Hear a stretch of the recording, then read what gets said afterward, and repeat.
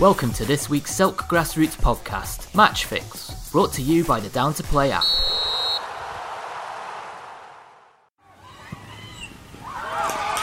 Grassroots football is finally back and we're buzzing. Get Down to Play today, the UK's leading app for next game availability. Download Down to Play from the App Store and Google Play. Welcome to Match Fix, a brand new Selk production podcast bringing you everything you want to know about the women's grassroots game.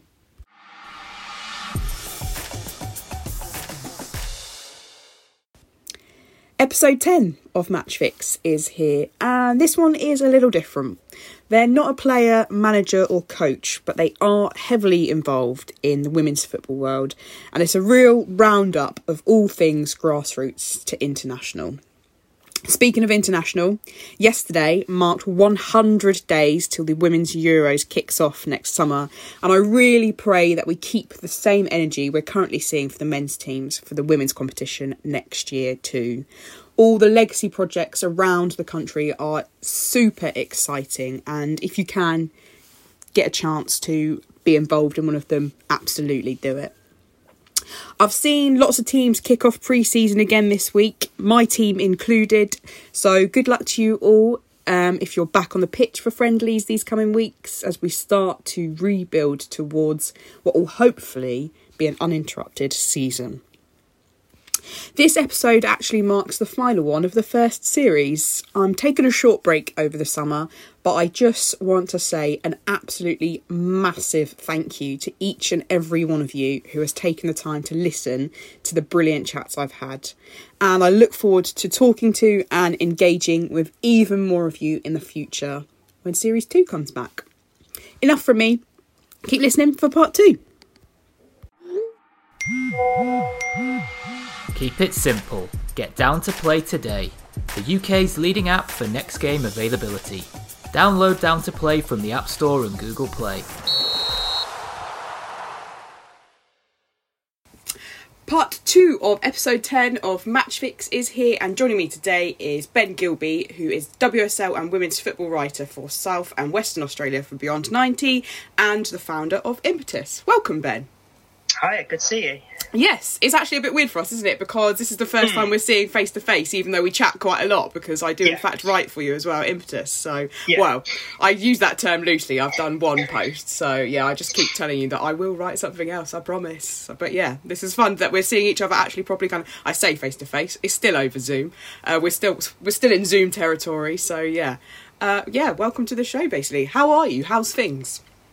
I'm good, yeah, it's nice. We've got some decent weather at last, and, you know, there's been a chance to see a bit of football as well lately, so it's all good.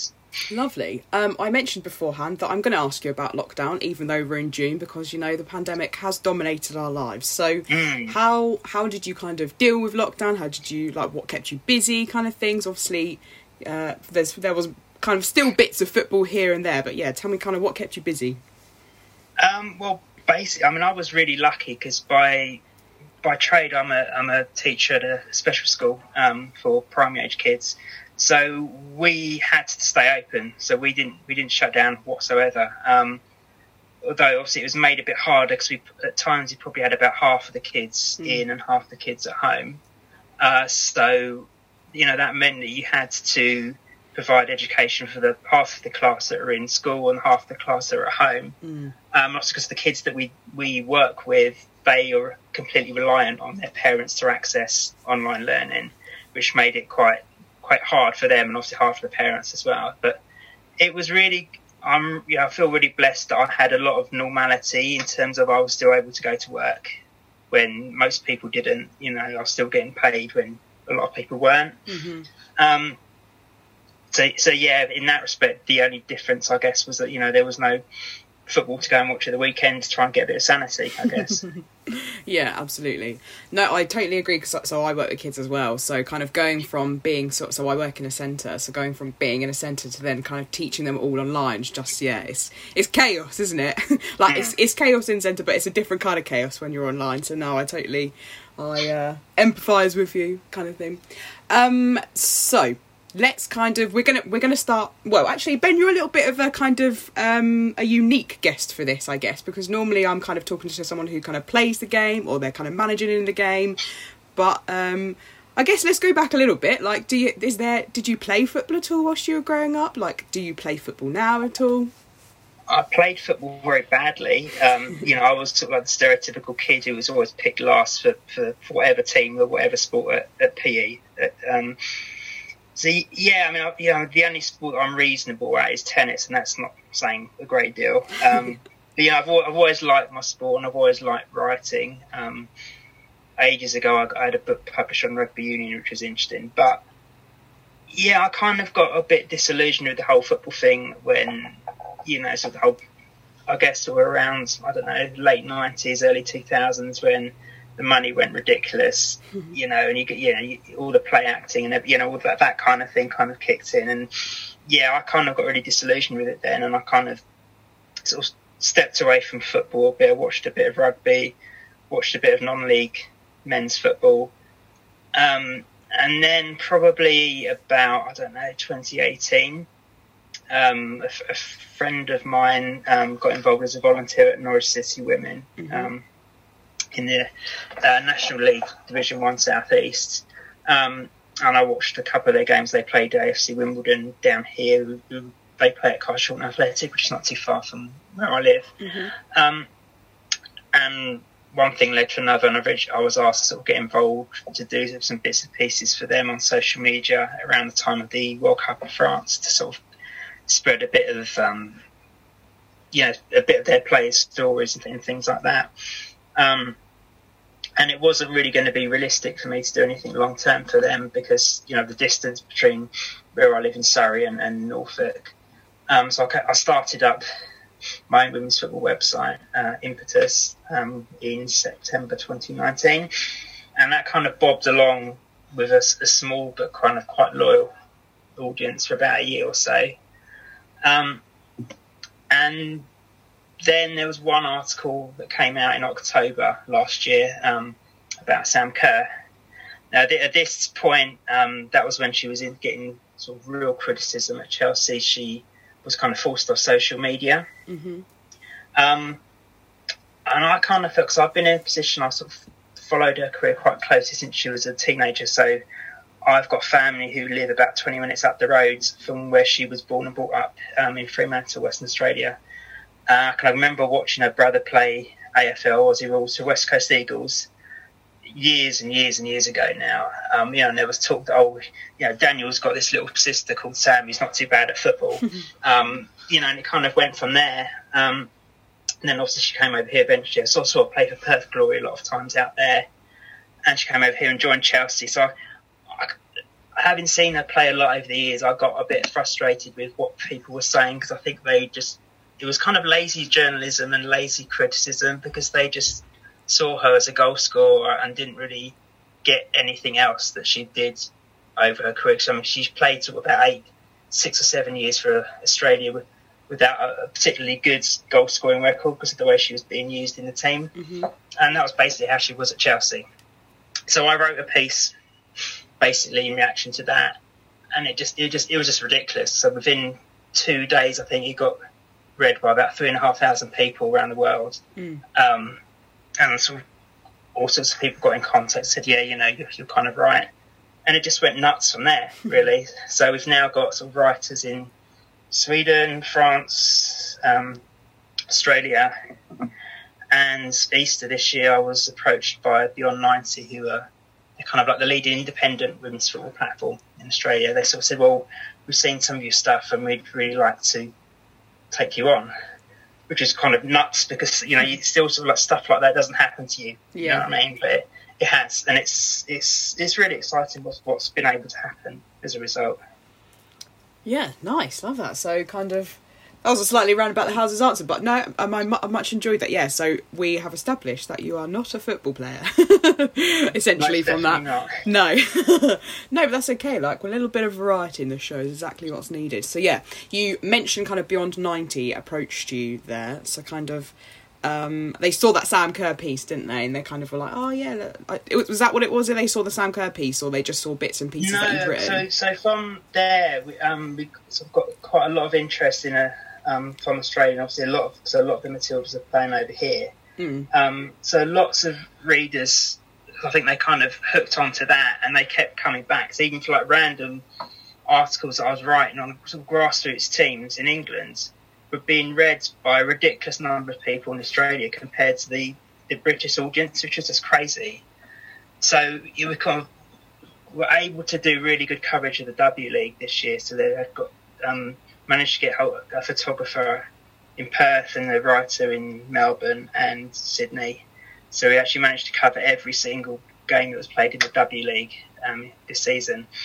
And I think that kind of, I think what gave notice, because it was getting stupid numbers of readers. And I guess that's where it came from. Nice.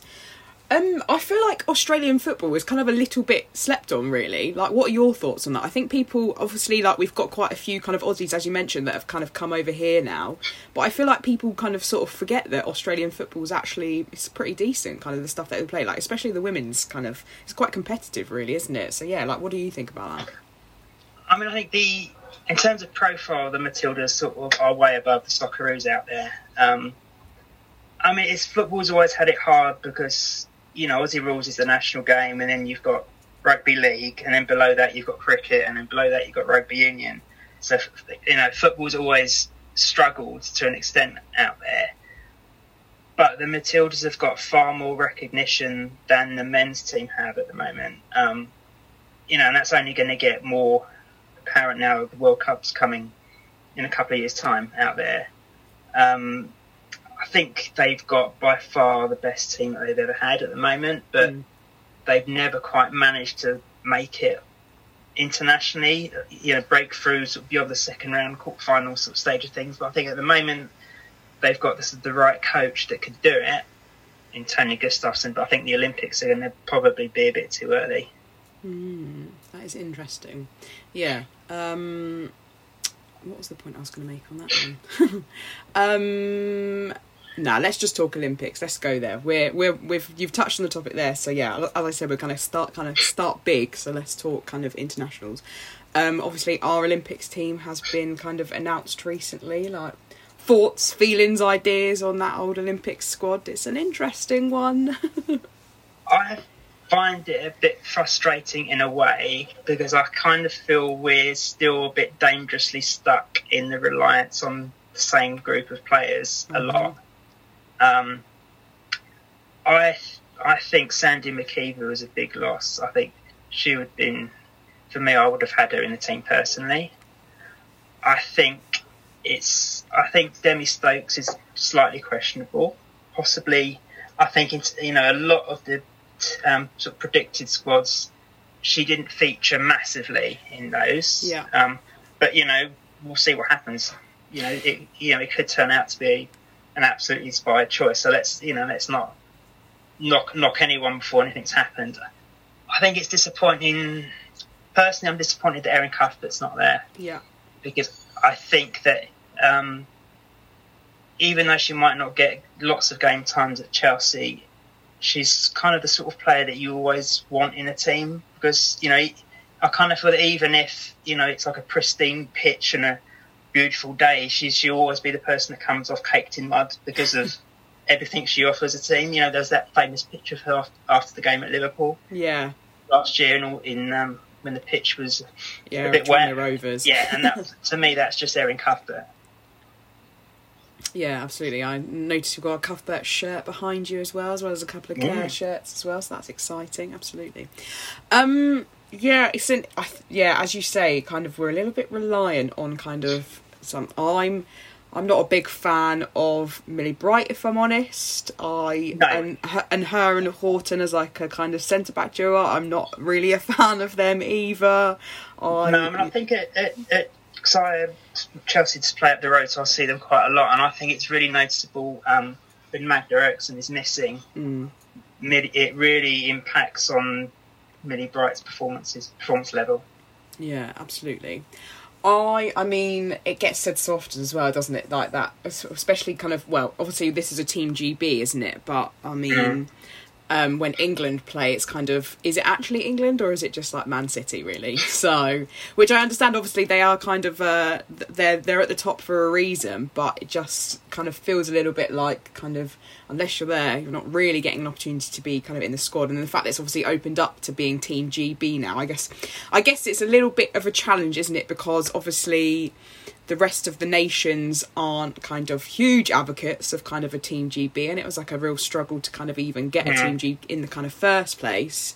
But the fact that there is kind of so few kind of other nation kind of players within the squad is, I guess that's a little bit frustrating, because I feel like there's lots of kind of people who could really kind of contribute, especially I'm trying to think if anybody Welsh has actually made the squad. I don't think they have Sophie they? Ingles in. Oh yeah, of course Ingles in. Yeah, she's their captain as well, isn't she? But I would, I mean, maybe I'm biased as a Reading fan, but I would have really liked to have seen Jess Fishlock in there as well, because I just think she's a phenomenal player. So yeah, it's just it's a little kind of a bit of a challenge. It's kind of having that kind of Team GB, but really it's the England squad, and really it's the Man City squad.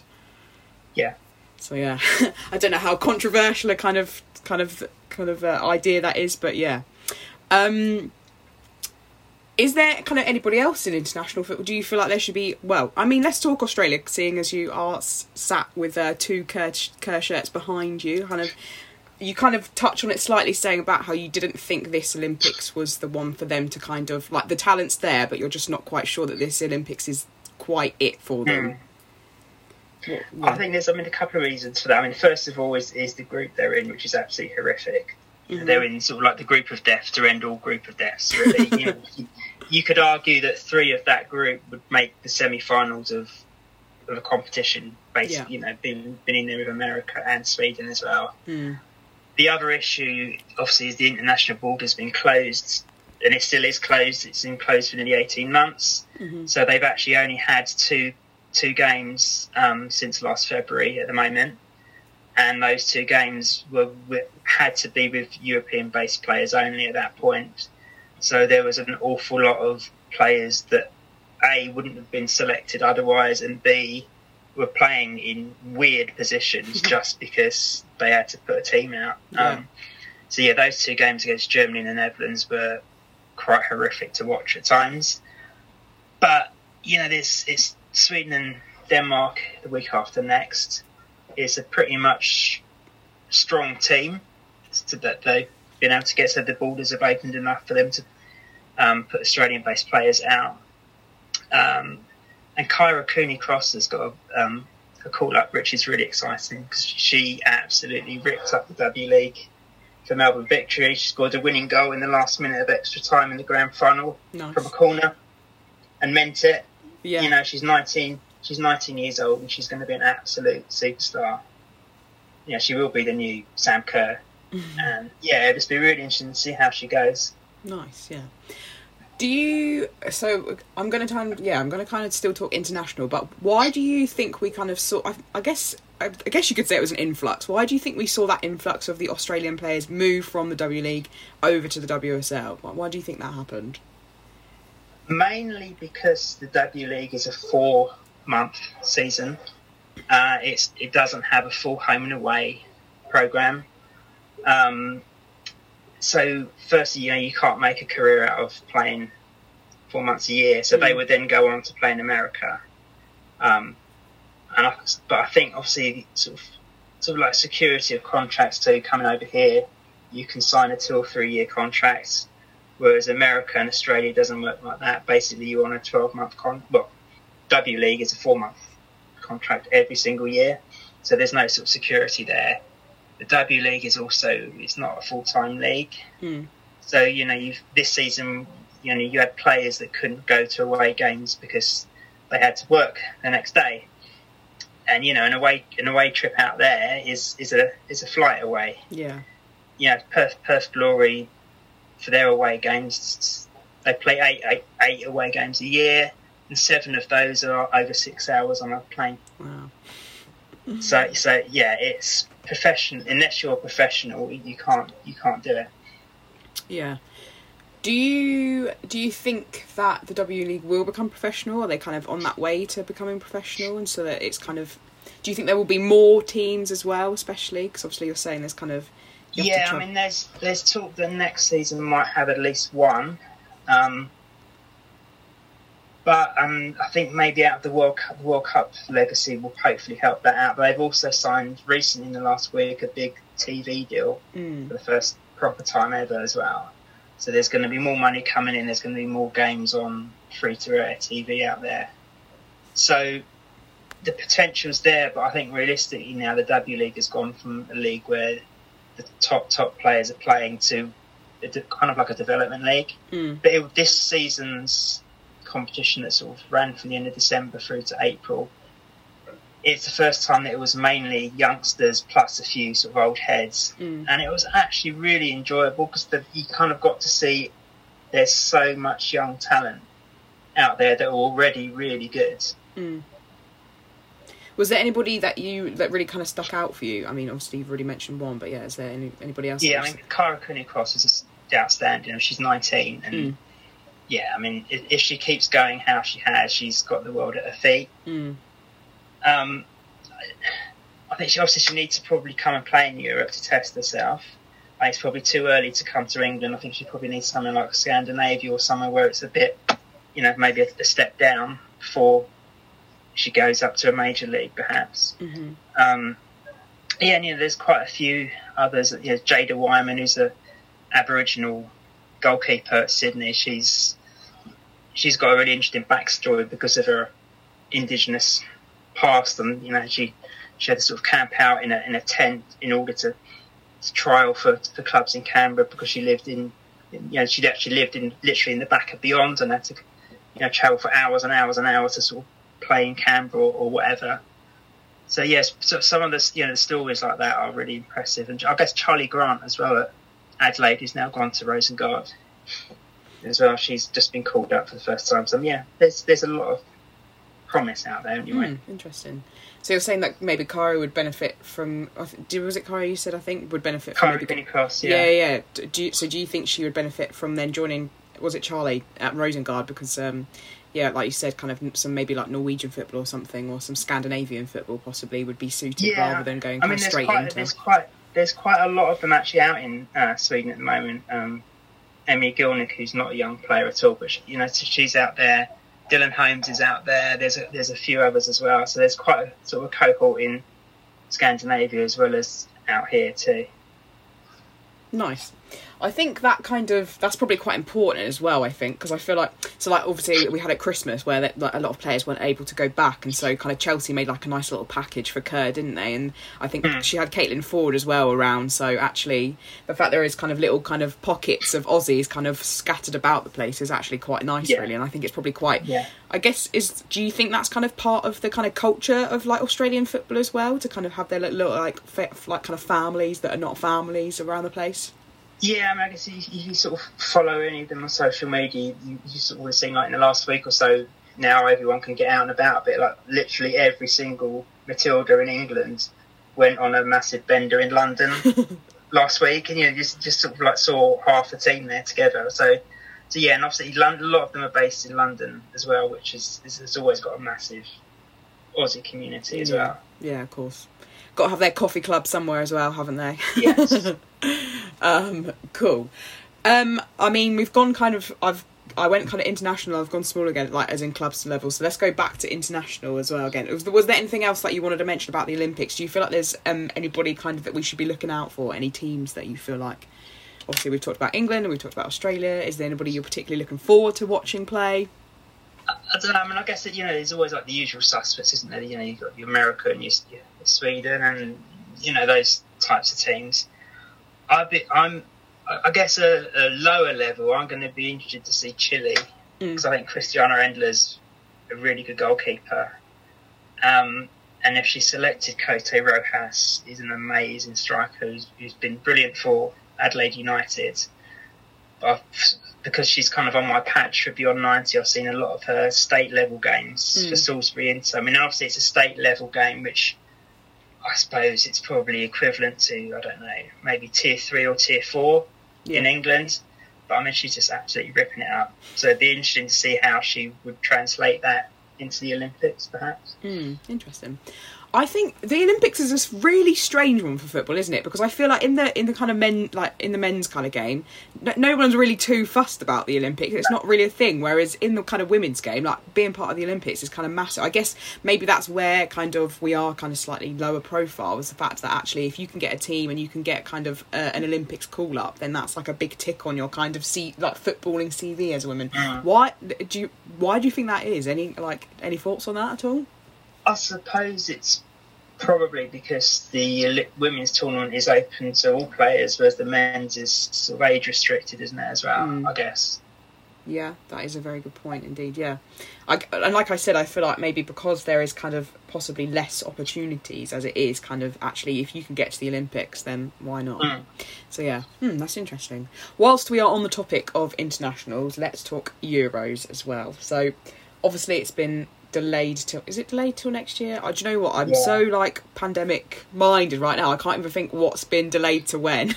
But yeah, so Euros 2022 next year, so 6th to the 31st of July I think it is. Are you excited for the Euros? That is the question. Yeah, I think it's going to be really interesting. So I think you can make an argument for at least 6 or 7 teams that could maybe possibly win it, which is, kind of more so than you'd have probably any men's competition. You kind of, I guess, you look at France and Germany, and I think you've got to put Spain in there now as well. Definitely, Holland, and I mean, there's all sorts of teams that could win it, and I just think it'd be really interesting to see Northern Ireland as well, because they was just like an absolute, heroic that they came through, and they deserved to come through. The way they played in those games, they absolutely deserved it. Yeah. So I'm really looking forward to seeing how they go. I mean, it'll be tough for them, but it's great that they're there. Yeah, no, absolutely. I don't think as well that they should be kind of ruled out in any way. Even though, so we played that friendly against them, didn't they? And kind of they made us look a bit good, really, because I think we won 6-0. But yeah, absolutely, I don't think you can really kind of rule them out. Definitely, could be a little bit of a wild card in there. I think the other thing that's really exciting about the Euros, obviously it's a home Euros, who doesn't want to have a home Euros? That's amazing. I think that's going to be really exciting anyway. Are you intending to go to any games at all? You're going to try and get to some games for them? I'd like to, yeah. I mean, I guess, in the sort of London area there's quite a few. There's Brentford, there's Arsenal, I think there's Wembley, even Brighton, which is a fantastic venue to watch women's football. So I'd love to, absolutely would love to, yeah. Yes, just a reminder to everybody that you can pre-register for your tickets. That is possible to do so. I literally, as soon as the link came out, I was right on it, and it's where do you want to go? And I think I just ticked everything. Just a chance to see anybody anywhere would be great. I think the other thing that's really exciting about the Euros, obviously it's going to be the actual kind of event is exciting, but I think the kind of legacy projects that they've kind of developed around it, so the kind of idea of, in fact I mentioned it, I think it was in episode 8, kind of how they're sort of intending to kind of lay foundations for kind of coaching and refereeing and local leaders and stuff like that to kind of, so there's obviously the big focus on the actual games that take place and kind of all of the events, but actually there's a much kind of bigger plan kind of around the areas that the games are being shown in. So yeah, I think that's kind of really important for women's football. Kind of, what do you think about that as well? Yeah, I mean, I think with anything, isn't it, legacy is always a big deal. You kind of think of some of the Olympics in the past where everything sort of turned into a bit of a white elephant, and you see all the the sort of the venues 2 years later crumbling and not used and that. So yeah, it is massive, because it's again, it's another excuse, another chance to grow the game, isn't it? And that's still massive. Yeah, no, definitely. I'm pretty sure that Carol, who I spoke to from Crawley Old Girls in episode 3, I'm pretty sure she's part of the legacy project at Brighton as well, actually. So that's really exciting. I'm kind of a little bit jealous, actually, that anybody's kind of involved in that sort of thing. So yeah, it's going to be a really exciting kind of build up to the event over the next kind of year or so, and then obviously when the actual event takes place, fingers crossed we see kind of stadiums full. How amazing would that be to see? Yeah. Cool, lovely. Okay, right, so let's go to Impetus now, because obviously that is kind of you are the brainchild of Impetus. That is your baby, I guess we could say, kind of in the women's football world. kind of go back. So obviously you founded it in kind of 2018, didn't you? Kind of what inspired you to kind of start it up? Kind of what made you kind of decide, oh yeah, I'm gonna do this? Yeah, I mean, I think when I did the a few bits and pieces for Norwich City women around the World Cup, and it wasn't really realistic for me to sort of carry on any further for them for geographical reasons. I kind of sort of had a bit of exposure to the women's football family and just really liked that, and the sort of the camaraderie and the closeness and the friendliness and and everything that comes with it. So that was, I guess, the main reason behind it. I wanted to sort of have some kind of continued role within it. So it started up, and sort of from then, generally every week there's like a feature on a different grassroots club that we've managed to do pretty much every week since then. I think we've never had any club higher than a championship team in there, and only 2 championship clubs have ever gone in there in that time as well. Neither of whom are probably the top championship teams as well. So it's been good to sort of shine a light, I guess, on the sort of tier 3 and much lower. And one of the really good things that came out of the site starting to do really well was the fact that we can actually now sponsor a couple of players. So we sponsor a player at Chorley in National League Division 1 North. We've got a player at Wroxham in Tier 5. There's a joint sponsor, a player at Sutton United in Tier 6. And they will do sort of features with us every month and various things about the club which will go out. So it kind of, there's player sponsorship, but we also sort of kind of cover the clubs that they're involved with as well. And the clubs are really good at, Wroxham and Chorley in particular are really good at sort of publicising the website as well. So it's kind of a bit win-win. Yeah. And for next season, already there's a couple of teams that have said, we'd quite like to get involved already. So there's certainly another team in Tier 7. They're certainly Tier 7 at the moment, but I think they may be going for promotion at some point as well. So there's another team in Tier 6 or 7, depending how that goes, and possibly Tier 6. So it's quite, it's what we're able to do now, and give a bit back as well for us, which I think is really important. Yeah, absolutely. That's nice that it's kind of, as you say, like a win-win, because it kind of goes both ways. The fact that you get to kind of write about these amazing teams and like write about these really great players, but equally they're quite happy to kind of be like, oh look, someone's written about us, kind of really promote you. Yeah, so like that kind of two-way promotion is really exciting. You are recognised by the Women's Sport Alliance. Kind of, how did that come about? I bet that was really exciting when that happened as well. Yeah, I mean, that was, again, one of these really bizarre things that kind of you don't ever expect to happen to you. It was, when was it? It was the end of April, beginning of May this year. And I was sat in the staff room at work one lunchtime, and just on the rare occasion you can actually have your phone on in a school day. This message just pinged up saying, somebody's from the Women's Sports Alliance saying, somebody's nominated you as sort of like media contributor of the month, and you won. It was like, crikey, first the fact that somebody would do that, and also I guess the fact that someone recognises that you've done something, which when you yourself are in it, you kind of just, you don't recognise that, you just kind of do it because it's what you like to do.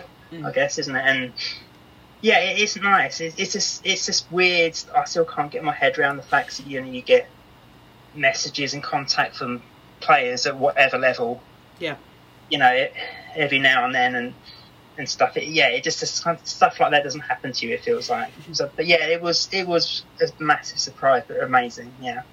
Yeah, it's really nice to kind of see that kind of growth from obviously just starting out kind of back in 2018, and now can kind of tick a few things off, maybe a list. Well, I guess maybe not even a list, just as you say, kind of was surprised that it even happened in the first place. So that's really, really exciting. Tell me how you got involved with International Surrey, because obviously they're just kind of up the road for me. So and I'm very much kind of like keeping an eye on what they do and stuff like that. And actually, we kind of, obviously I run women's football in Berkshire, so we kind of engage occasionally and kind of have a little bit of banter across kind of Twitter and things like that. So tell me how you got involved with that. Well, again, I think basically it was just because I think they saw I don't know if it was me personally, my own personal Twitter feed, or the site's personal Twitter feed, obviously both of which are Surrey based. So I think it kind of went from there, saying, effectively, well, we're based in Surrey, as are we. So what can we sort of do? So there's not that many. County football is not a big deal anymore in the way that it used to be a few years ago. Yeah, and particularly the fact that they're offering representative football in a different way to what historically it's always been as well. I think makes it quite an interesting project to take on, and they're very active in promoting themselves and women's football on social media as well, which for a county organised thing is quite a big thing, and I think it's quite interesting to be linked with that and how they're developing things within Surrey, I think. Yeah, absolutely. They did also tweet me and ask if there might be a Berkshire one, and I just replied saying, watch this space, so who knows.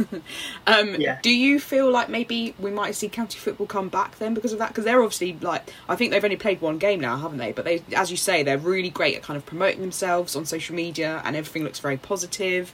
They've just launched a charity shirt. There's just there seems to be lots going on there. So do you feel like maybe we might see a bit of a resurgence of county football again?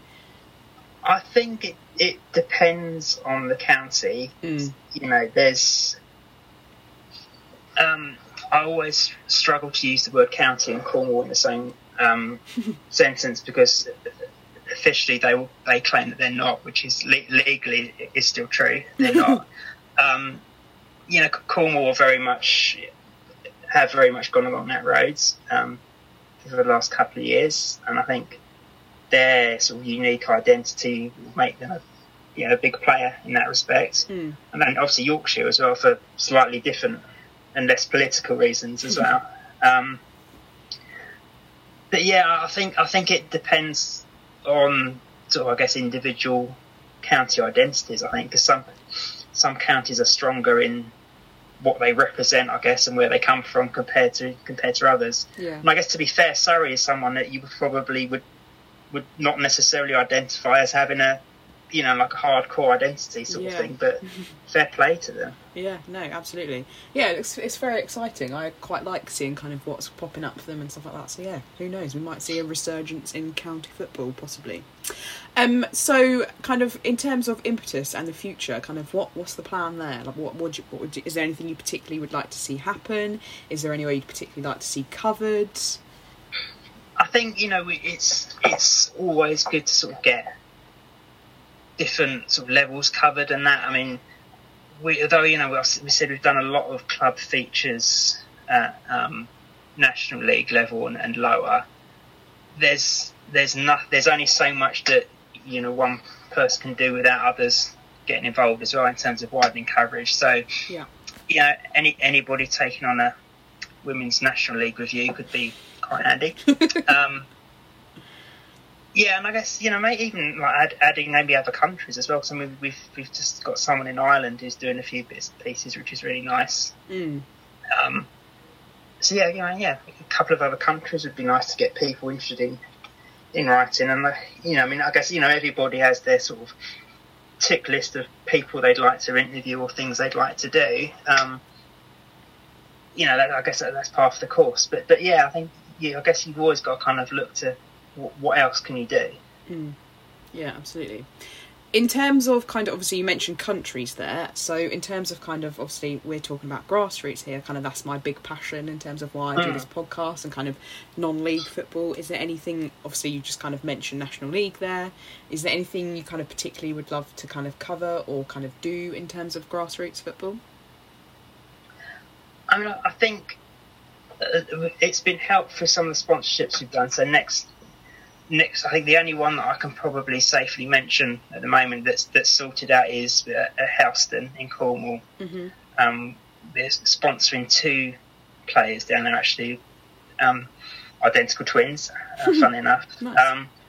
And Houston are a club that have come from right down the bottom just to re-establish a women's team, and they had a really good FA Cup run that it took Southampton to beat them in the end. Yeah. Quite heavy score, but the fact that they got that far to play a team like Southampton when they're quite when they're basically a Cornwall League team. Yeah, absolutely. It's impressive in itself. So yeah, I think it'd be nice to sort of be able to get more of an regular impact from that sort of level, I guess, too. I mean, obviously through the sponsorship you'll get regular pieces on those individual clubs or those individual players, but I suppose that's still slightly narrower than ideally you'd like. Yeah. But that's reliant on finding people that would do it, I guess. Yeah, absolutely. I am a massive geek, so I'm currently kind of in the middle of kind of setting up my own Excel spreadsheet of all the teams, essentially. So yeah, I've done all the way down to tier 6, although actually after yesterday's announcement of promotion and stuff like that, I'm going to have to rejig it again. But yeah, there just is such a sheer number of kind of, when you get down to like tier 7s, like proper county league stuff, the kind of sheer number of clubs that are around, as you say, kind of just one person doing that there's a lot to kind of deal with there. So yeah, like getting kind of more people involved would be interesting, I guess. And obviously, like as someone who kind of covers the Berkshire kind of stuff, like the 26 teams that I cover is chaos at sometimes. So the fact that kind of when you think how many kind of leagues there are, absolutely. So I guess that's maybe something that you'd like people to kind of maybe get involved, some more contributors for impetus. Yeah, I mean, you can never, like anything, you can never have enough people, and again, it is, again, you're relying, like most women's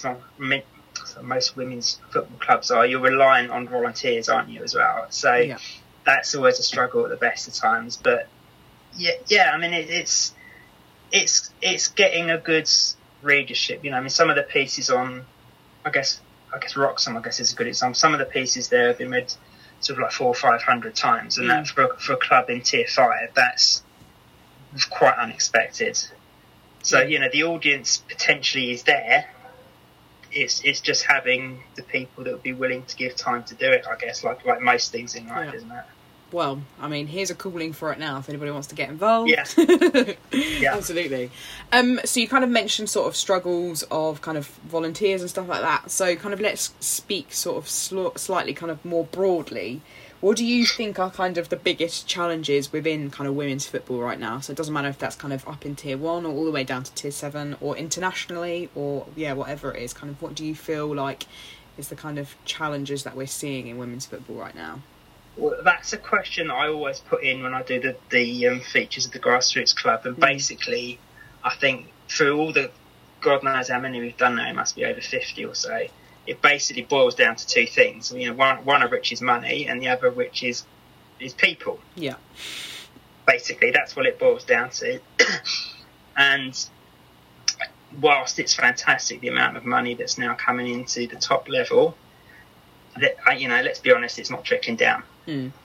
Yeah, that is very true indeed. Yeah, I think. Do you feel like that will kind of we'll see more of that trickle down in the next few years, or do you feel like it is still going to kind of remain in those kind of top 2 elite tiers? I think it'll come down to the clubs involved, and I guess do the clubs involved want to end up sharing money with lower down the system? I mean, actually, I think there's an argument for saying it's not the top 2 leagues at all. It's just the top league. Yeah. Because the Championship is, it's. I mean, yes, in terms of quality, it's good. I mean, you just look at the struggles that Liverpool have had this year, and potentially Bristol City will have next year as well. But it's not a particularly well-funded league. Yeah, that's true. And the clubs in there's a lot of struggles within the Championship as well. Yeah, I guess you have to look and see that only maybe half of the teams in the Championship are actually professional, aren't they? So the rest of them are kind of semi-professional. And there's still people, even in the professional kind of setups, that probably go to work or they work part-time still. So yeah, absolutely, it's still there. Can you imagine, I mean, kind of looking even on the scale between, I guess, the Premier League and like League One, for example, like imagine one of them lot kind of being like, oh yeah, I've just been to work, but I'm coming to training now. Yeah, it'd just be insane, wouldn't it? And even lower than that, in fact, actually, there's probably a lot of people who actually don't have to go to work because they can afford to kind of live. Yeah, so yeah, no, I get that. You said people. Let's kind of delve into that. What do you mean, people? It's volunteers, and it's kind of basically what we touched on before. It's volunteers at all roles. So lots of volunteers. It's either the sort of the same old handful of people that eventually are not going to get any younger and end up sort of with the way things are going in terms of social media and all the rest of it. It's the same old people having to do more and more things. Yeah. And they're not getting any younger. Which I guess, that's probably more of a concern in maybe sports like rugby union, I think, possibly. But, women's football is definitely growing.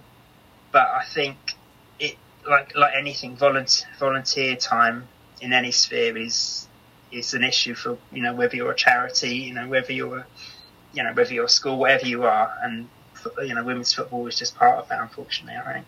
Yeah, that is very true. I also think you could maybe put in that kind of people category just kind of attitudes of people in general. Obviously, that's a real can be a real hindrance for the women's game, absolutely. And I think I've probably had this conversation with everybody that I've kind of interviewed about the whole kind of nobody cares, all of that sort of stuff. Get back in the kit, just the usual suspects of it. And I guess that is still a huge kind of challenge for the women's game. Do you feel like we're maybe tipping the balance on that slightly and people, like, we are seeing less of that? Or, what are your thoughts on that? I think to an extent we are. It's hard because I think to an extent attitudes are changing, but at the same time there's a lot more high-profile cases of, I was going to say negativity, but I don't think that's a strong enough word. Stuff, sort of rubbish being thrown at people and, unfair criticism, just because they're, I guess Alex Scott is a prime example, isn't she? Yeah. I think there's a lot more acceptance and a lot more respect, but I think at its worst, it is worse than probably it has been. I think maybe that has a lot to do with social media, because obviously the trouble is that with social media is there obviously, like, the power of social media is incredible both positively and negatively, isn't it? So it means that there's so much more exposure for the women's game, and like from top tier all the way down to kind of tier 7. So I myself kind of run the kind of socials that we have for my football team, and we play tier 7, and I've made some like really kind of friends. I've made some friends, some acquaintances, everything you can think of, kind of everything in between, through the kind of power of social media. But equally you kind of see all of the kind of, like, everyone's got to give their little 2 pence, haven't they? And kind of there's a lot of people who are kind of keyboard warriors who are quite happy to kind of sit behind a little blue egg with a kind of false kind of name that's not anything to do with them, and kind of give their kind of, as I said, their 2 pence on what they think of the women's game. So it's kind of, I don't know if it's maybe, I'm not sure you could say it's equal parts good. I don't really know what the balance is there, but as you said as well about Alex Scott, so it's a real kind of, I'm not sure what the word is, but one for contention indeed. Yeah. Okay, equally, where do you feel like kind of the strides are being made in women's football? Kind of what's the kind of positive areas of women's football that you've observed? I think it's player development, it's opportunities. Opportunities is the biggest thing, I think, isn't it? You look at now the huge number of clubs that are offering, opportunities for kids that are, 3 and 4 years old, girls, that young to be able to play, which has never been the opportunity before, So just simply the fact that more girls are getting the opportunity to play means that, the next generation is going to produce more and more. There's going to be more and more players coming into the system at whatever level you're at, which can only be a good thing. And I think it's the big thing is role models, isn't it? I've worked in schools for nearly 20 years now, showing my age. And, for the first time, girls can... You've always had your couple of girls play football in the playground, but not only do you see far more than that now, they've also got players that they can see, like them, that are on TV now. Yeah. And that's never been the case, only in the last few, 5 years or so. Yeah, absolutely. You can't, I think somebody said, you can't be who you can't see. Yeah. and that's the biggest thing. Yep, see it to believe it. I think I say it every episode. Absolutely. Yeah. I guess you must have seen it. The kind of the viral photo that went around, kind of social media stuff like that, of the little girl who was kind of mimicking Ellie Roebuck.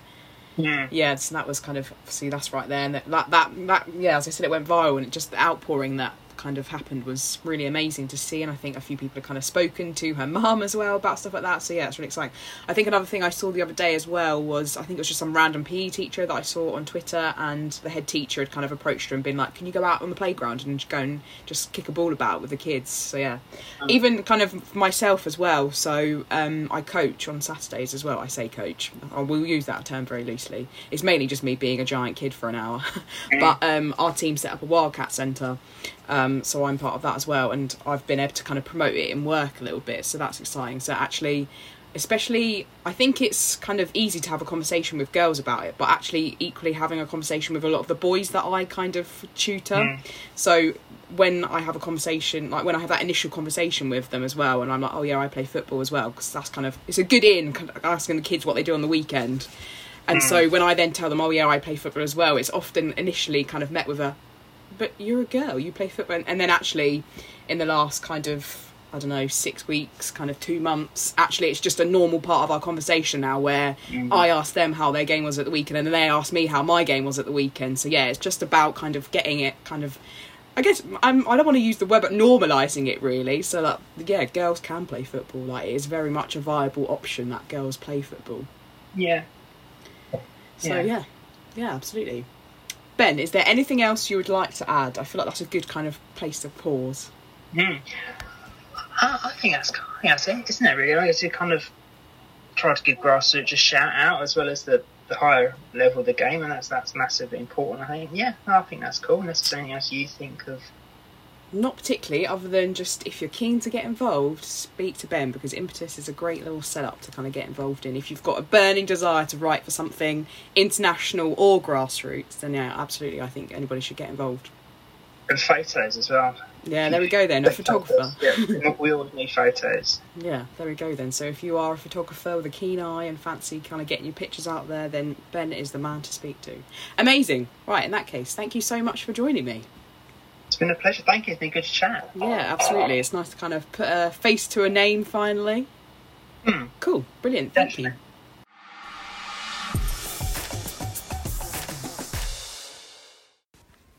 And thank you to you, the listener, for tuning in to episode 10 of the latest series in the Selk podcast production. Expect to hear many more interviews from those involved in the women's grassroots game, as well as news, history, and everything else in between. And remember, it's okay not to be okay. So if you ever want to reach out to me, I'm always happy to chat football, or anything else for that matter. Feel free to get in touch with me on social media.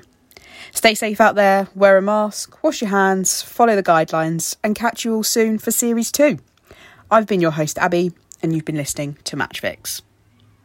This week's Selk podcast was brought to you by Down to Play, the simple app for next game availability.